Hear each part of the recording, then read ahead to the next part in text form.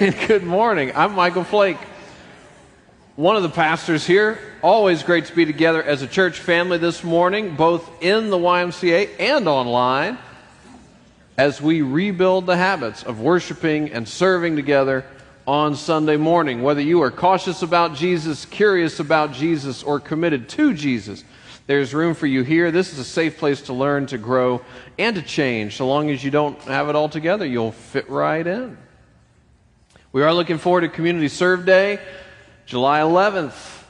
We will be worshiping that day by serving in the community instead of being in this here fine gym or in your fine living room. That'll be great. Well, we're getting into the heat of summer. The heat of summer always brings back fond childhood memories for me. Sitting outside on humid Memphis nights, swatting mosquitoes, eating watermelon. Don't swallow those seeds, my grandfather would say, or a watermelon will grow in your stomach. Now, my grandfather was not a board-certified doctor, but as a little kid, I took his words to heart. I mean, that's deep thoughts, right? How can something so little become something so big? How does a watermelon come from a watermelon seed? Something so small you can swallow it could become something so big it will explode your 5-year-old stomach. These are deep thoughts to think about while you're swatting mosquitoes. The truth is, these are still deep thoughts to think about. It is possible for us to become accustomed to the wonder of the world. The wonder that watermelons come from watermelon seeds, and that trees come from seeds. In fact, that all kinds of complex things, like humans and like hope, come from itty-bitty origins. There is a great power in the itty-bitty. There is a great wonder in the itty-bitty. And that's the turn we're making today. We're continuing a year-long series of sermons called The Story with a capital S. We're looking at the big picture of the Bible, that from the beginning of time, God has been writing a great story in this world. He invites you and me to find our place in it. We have resources to help you with that, from reading plans to videos to make the Bible a little less big, a little less intimidating. You'll find them in our weekly email we send out or at lakeforest.org/LFCD, the story. If you are behind on the reading plan, if this is your first Sunday, the resources are there for your benefit. So just pick up wherever you are and make the Bible a little less big, a little less intimidating. In review of the story thus far, in the beginning, God created the world. God created humanity in His own image. And yet, humanity, you and I, have not chosen a close relationship with God. Instead, we have chosen to rebel against God. In response to humanity's rebellion, God has promised that He's going to bless all peoples through the family of Abraham and Sarah. Now, that family grew so large that it became a people, the Hebrew people, which unified together into a kingdom, the kingdom of Israel. But now that kingdom is in trouble. In fact, that kingdom is divided. It's become two kingdoms, Israel in the north, Judah in the south. Both of them are losing sight of who God called them to be. So once the kingdom divides, the Bible's focus shifts to prophets. Prophets. Prophets are God's appointed watchdogs against idolatry and injustice. God's appointed watchdogs against idolatry and injustice. And God keeps sending prophet after prophet after prophet to point the people back to Him. They say, turn away from other little gods, turn away from harming the most vulnerable, and return to God. Return to God's ways. Return to God's mercy. Worship God. Return to God and to God's ways and to God's mercy. Worship God. This is the message of the prophets for centuries. Today we're going to look at the prophet Isaiah. Isaiah. Now, Isaiah is both a prophet and a book of the Bible. It is, in fact, the book of the prophetic book most quoted in the New Testament. Now, the prophetic books of the Bible can be confusing, because sometimes they're writing about past events, sometimes they're writing about their own current events, sometimes they're writing about future events, and they don't always specify which one they're doing. And sometimes they'll use a symbol or a word to refer to past, present, and future simultaneously. They can be a little confusing. But what the prophets did is they received guidance and direction from God, and they wrote it down, even if they didn't always understand what it meant. The prophetic books are sometimes like looking at a police sketch, and not always a very clear police sketch. But then you see the suspect, then you see some of the events in the book transpire, and you realize the sketch was actually telling you more than you first realized. This is actually an actual police sketch that actually led to the arrest of the man you see on the right. Sometimes, even when you don't totally know what you're looking at, once you see the thing it's describing, you say, oh, okay, it was telling me more than I first realized. Today we want to look at a passage that's often called the suffering servant passage. The suffering servant passage from Isaiah chapters 52 and 53. The passage we're looking at today is often described as what? The suffering servant, they said. This is the suffering servant. Jacob read part of this for us earlier. So what I'm going to do is I'm going to spend a lot of time putting the suffering servant in its context. Then we're going to talk a little bit about the passage called the suffering servant. And then we are going to look at a way that God used that passage that Isaiah could have never imagined. So Isaiah begins his book not with a joke, not with a relatable personal story about eating watermelon. He starts his book with harsh words for God's people, for the divided kingdom. He tells them they are tarnished people, they have no regard for the Lord and no regard for the poor. And so, a time of testing is about to come. There's going to be a time of purification, a time of refinement. Like precious metals are refined, God's people are going to be refined by fire. But on the other side of the refinement, there will come a day where all the peoples of the world will stream into God's holy city, the New Jerusalem. Yeah, that will be a home for all who worship God. So Isaiah's book is about what is tarnished, being refined, and made new. Tarnished, refined, new. Or if you prefer, not good, hard, good. Have you ever been in that cycle? Tarnished, refined, new. Not good, hard, good.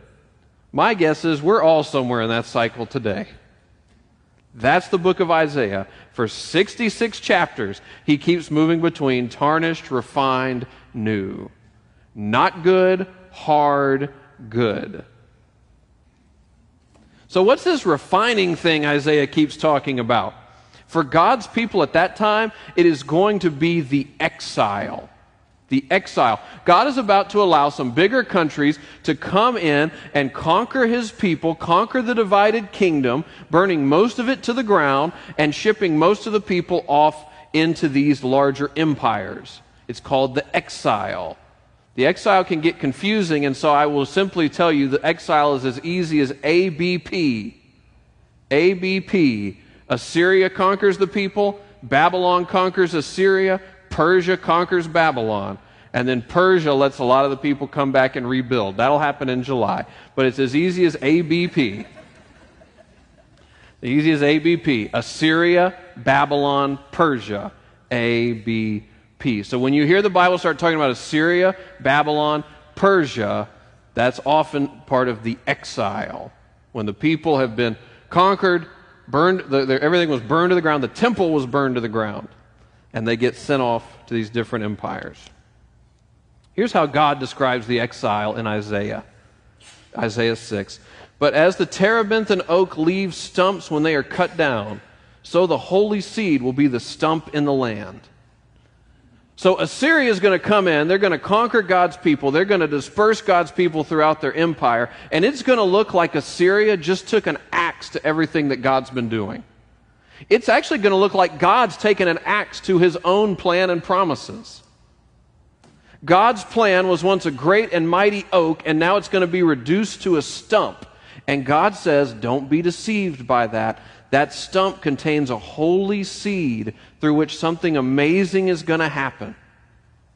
The book of Isaiah then is almost like a love letter. It's almost like a letter of encouragement from God to all of us, saying there's always reason for hope, even if it's just itty-bitty. there's always reason for hope. God makes watermelons and humans out of itty-bitty origins. Maybe that's how God will also make hope and purpose in our lives, out of itty-bitty, unexpected origins. Because the exile does not thwart God's plan. It does not thwart God's promises. God's plan and God's promises are going to press on. God will continue to work through whatever little itty-bitty remnant of people still want to love Him and walk in His ways. There is always reason for hope. So wherever you are in the cycle of tarnished, refined, new, or not good, hard, good, wherever you are in that cycle, there is always reason for hope. Isaiah is God's message of love to you, His message of encouragement to you, that you are not alone, that God desires to be with His people, that God is for you. God's not against you. God desires more for you. And whatever you're in the midst of right now, God will use it to draw you closer to Him, draw you closer to the hope and the purpose that He has for you. Even if life looks like a stump, there's always reason for hope. Back to that stump. Isaiah 11. A shoot will come up from the stump of Jesse. From his roots a branch will bear fruit. This is when Isaiah starts to become something of a police sketch artist. He's about to start sketching out a figure to the extent that God will reveal this figure to him. He says a shoot is going to come out of the stump. So exile is going to seem like God took an axe to all His plans and promises. But hold on, look, there's an itty-bitty shoot coming out of that stump. Give the shoot time, and it may grow into something even more wonderful than the tree that was cut down in the first place. But who is this shoot? And what is the stump of Jesse? Other than an excellent name for a middle school band. If you're a middle schooler looking for a band name, that's free. The stump of Jesse. Well, if you were here for Volume 4 of the story, you may remember King David's father is named Jesse. And so God promised King David, the son of Jesse, that one of his descendants would lead an eternal kingdom from an eternal throne. And this coming king who would lead the eternal kingdom from the eternal throne came to be called the Messiah. The Messiah is God's promised deliverer. The Messiah is the leader of the eternal kingdom. Messiah literally means the anointed one. That in that time kings would be anointed to symbolize they were the king. So this is the king, the anointed one, the Messiah. Exile seems like God's taken an axe to all His plans and promises. But hold on, there's that itty-bitty flickering hope of a Messiah that's going to sustain us through the exile, that's going to sustain us through the hard part of the cycle. And so Isaiah begins to sketch out this Messiah throughout the rest of his book. Isaiah 9, "For to us a child is born, to us a son is given, and the government will be on his shoulders, and he will be called Wonderful Counselor, Mighty God, Everlasting Father, Prince of Peace. Of the greatness of his government and peace there will be no end. He will reign on David's throne and over his kingdom, establishing and upholding it with justice and righteousness from that time on and forever." So some of that sounds familiar. That's the definition of what the Messiah is. This passage also tells us that the Messiah will come to us as a child. That's no surprise. Most people do. But then it also says that this child will grow up to be called Mighty God, and that somehow won't be blasphemy. How can a person rightly be called God and rightly be called a child? Oof. Isaiah has a tough job. It's hard to describe someone you've never seen before. But he was the faithful prophet, and he wrote it down. The Messiah will be rightly called a child and rightly called a mighty God. Okay. Isaiah 42. "Here is my servant, whom I uphold, my chosen one in whom I delight. I will put my spirit on him, and he will bring justice to the nations. A bruised reed he will not break, and a smoldering wick he will not snuff out. In faithfulness he will bring justice. He will not falter or be discouraged till he establishes justice on earth. In his teachings the islands will put their hope." So our main passage for this morning is called the suffering servant. But part of my point is there are more servant passages in Isaiah than just the suffering servant passage. Now, I can tell you're a little nervous. I haven't actually gotten to the passage for this morning, and I'm this deep in the sermon. There's no way we're going to get out before the Methodists today, and we're going to have to wait at the Denny's. But there are multiple servant passages in Isaiah. This servant passage emphasizes, Isaiah 42, emphasizes the Messiah will be filled with God's Spirit, the Messiah will be resolute in his mission, and yet the Messiah will be so tender with those who are struggling and shattered. And that he and his teachings will bring hope to even the most remote islands. Isaiah 50.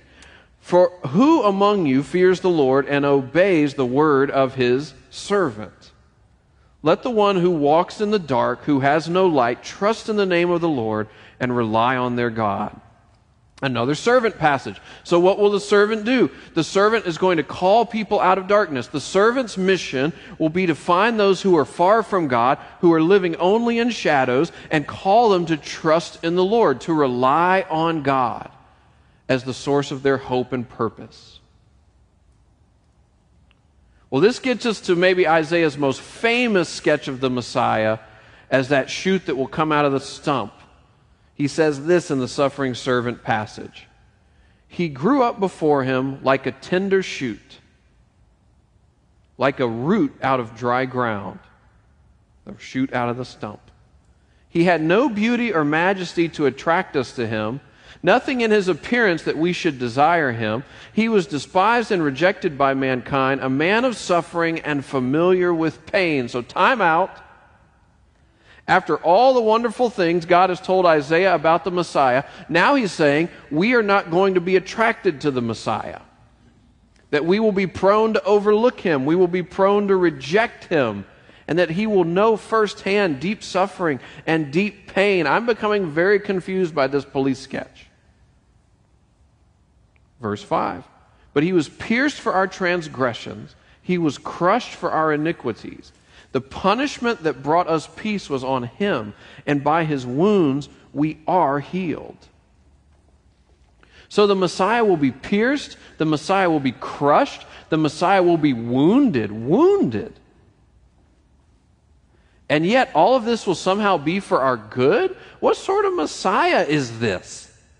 He's going to endure hardship for our good. He will be tested by fire, and we will be made new. Verse 6, we all like sheep have gone astray. Each of us has turned to our own way, and the Lord has laid on him the iniquity of us all. So now Isaiah summarizes our problem. Our problem is that we have gone astray. You and I have gone astray, like sheep who wander away from our shepherd and trust ourselves instead. We've left God's way to follow our own. We have rebelled against God. We've turned our back on the source of life only to discover we're not truly alive. We are tainted. We are tarnished, we are struggling, we are shattered. We look around and we realize we broke it, and we don't have enough to buy it. We don't have enough to make amends to an infinite, loving, holy God and his creation. So what are we to do? And God's answer through Isaiah is, there's nothing to do. The Messiah will do it for you. The Messiah is a suffering servant, a wounded champion, and by those wounds you will be healed. The Messiah will willingly pay your debt, willingly die your death, willingly withstand your refinement. The Messiah will come to symbolize each and every one of us, so that our rebellion can be both judged and forgiven. So that our rebellion can be both judged and forgiven. And then the Messiah will extend to us God's mercy forever.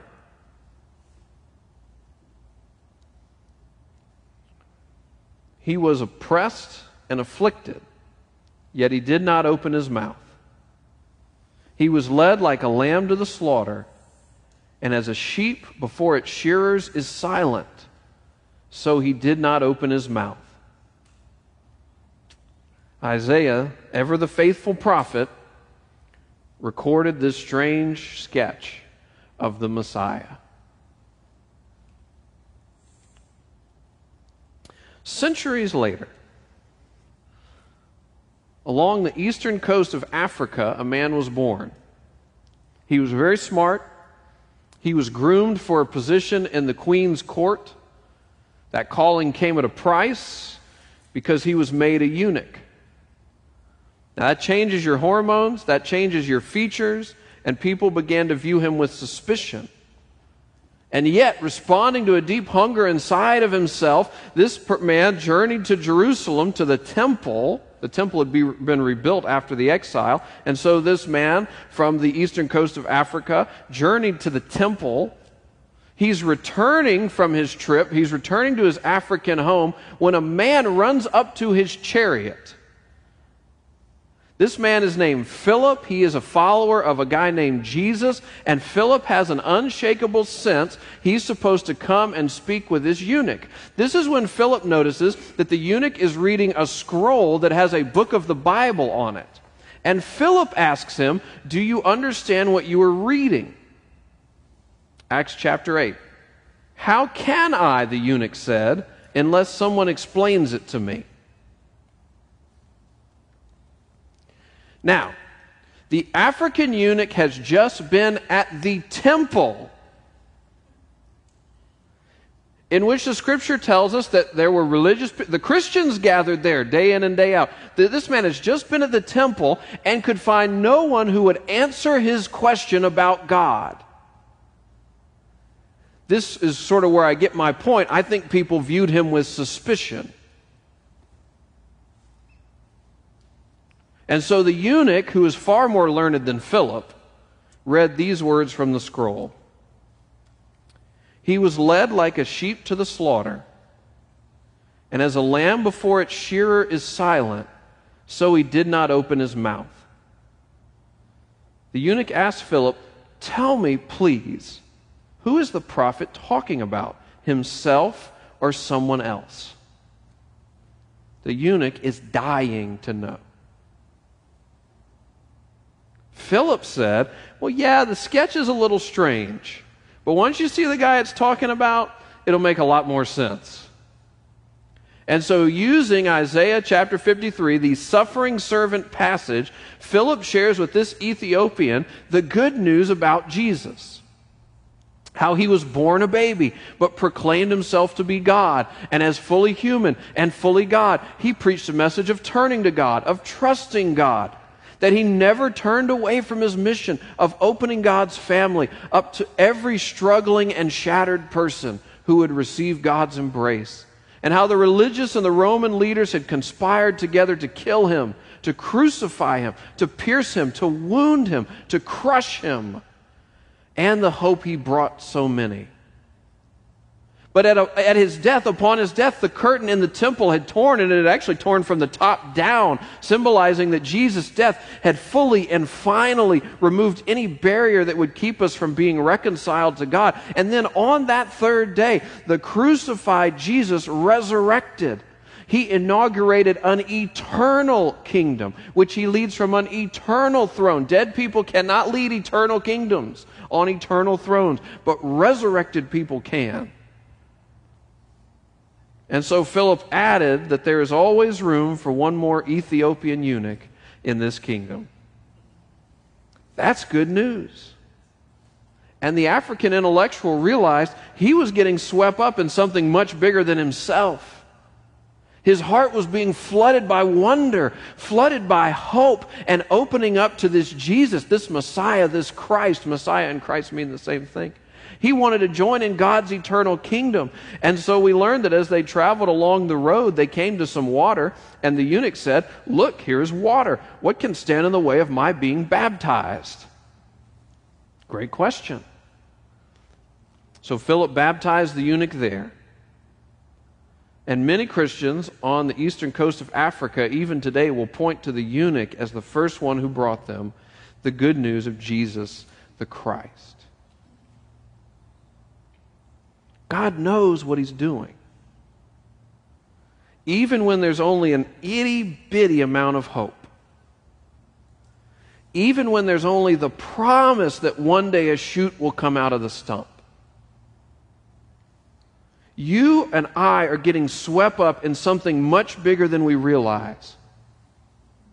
Because God's plans and God's promises press on. And they culminate in Jesus the Christ, Jesus the Messiah. Whatever you're going through today, you don't walk alone. And you don't have to put the weight of the world on your shoulders. Because Jesus has already done that. He did it for you. He did it for me. Remember that. He did it for me. Trust your life. Trust every person in it. Trust every part of it into the hands of Jesus the Christ. I don't really have an ending question today. I tried to come up with one. I couldn't come up with one. So what I simply want to do is remind you about this Christ, this Messiah, and what we see so clearly about him today. What the African eunuch saw so clearly about the Messiah after he'd been to the temple and could not find a person who would answer his question about God. And yet Philip welcomed him into God's family. We remember this about the Messiah. A bruised reed he will not break. A smoldering wick he will not snuff out.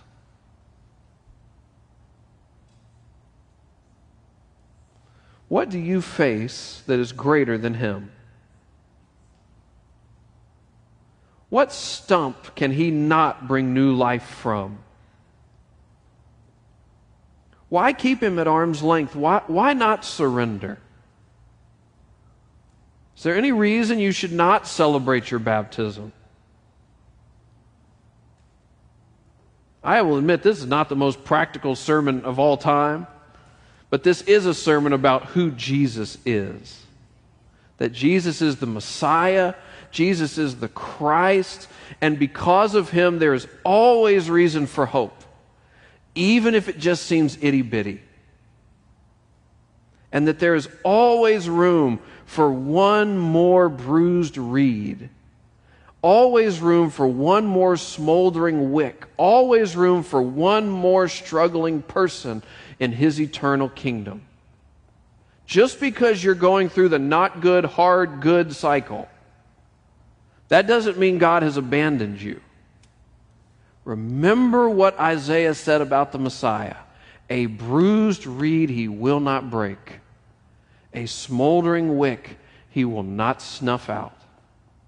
In the same way that the eunuch was flooded by wonder and hope as he realized he was getting caught up in something far bigger than himself, I pray that you and I will be overcome by wonder and hope as we too realize that by God's grace we are getting caught up in something far bigger than ourselves. Let's pray together. Let me give you a chance to pray, a chance to talk to God, to listen to God about whatever he's stirring up in your heart or in your mind. Just take a quiet moment for personal prayer.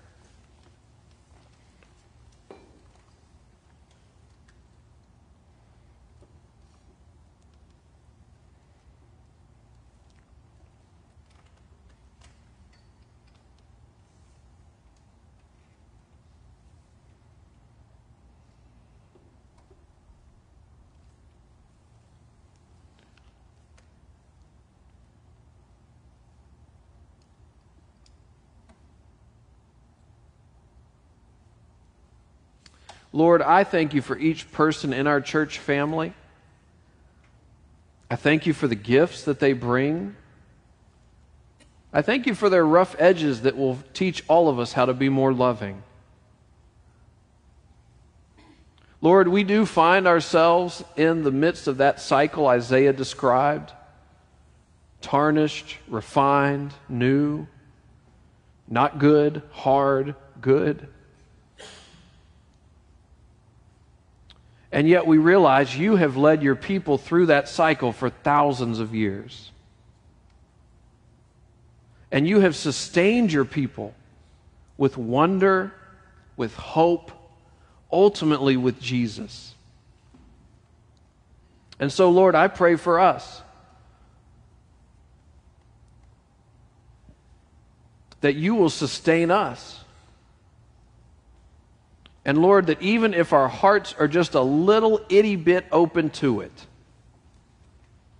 that we will receive from you wonder, that we will receive from you hope, ultimately that we will receive in your greatest gift of Jesus.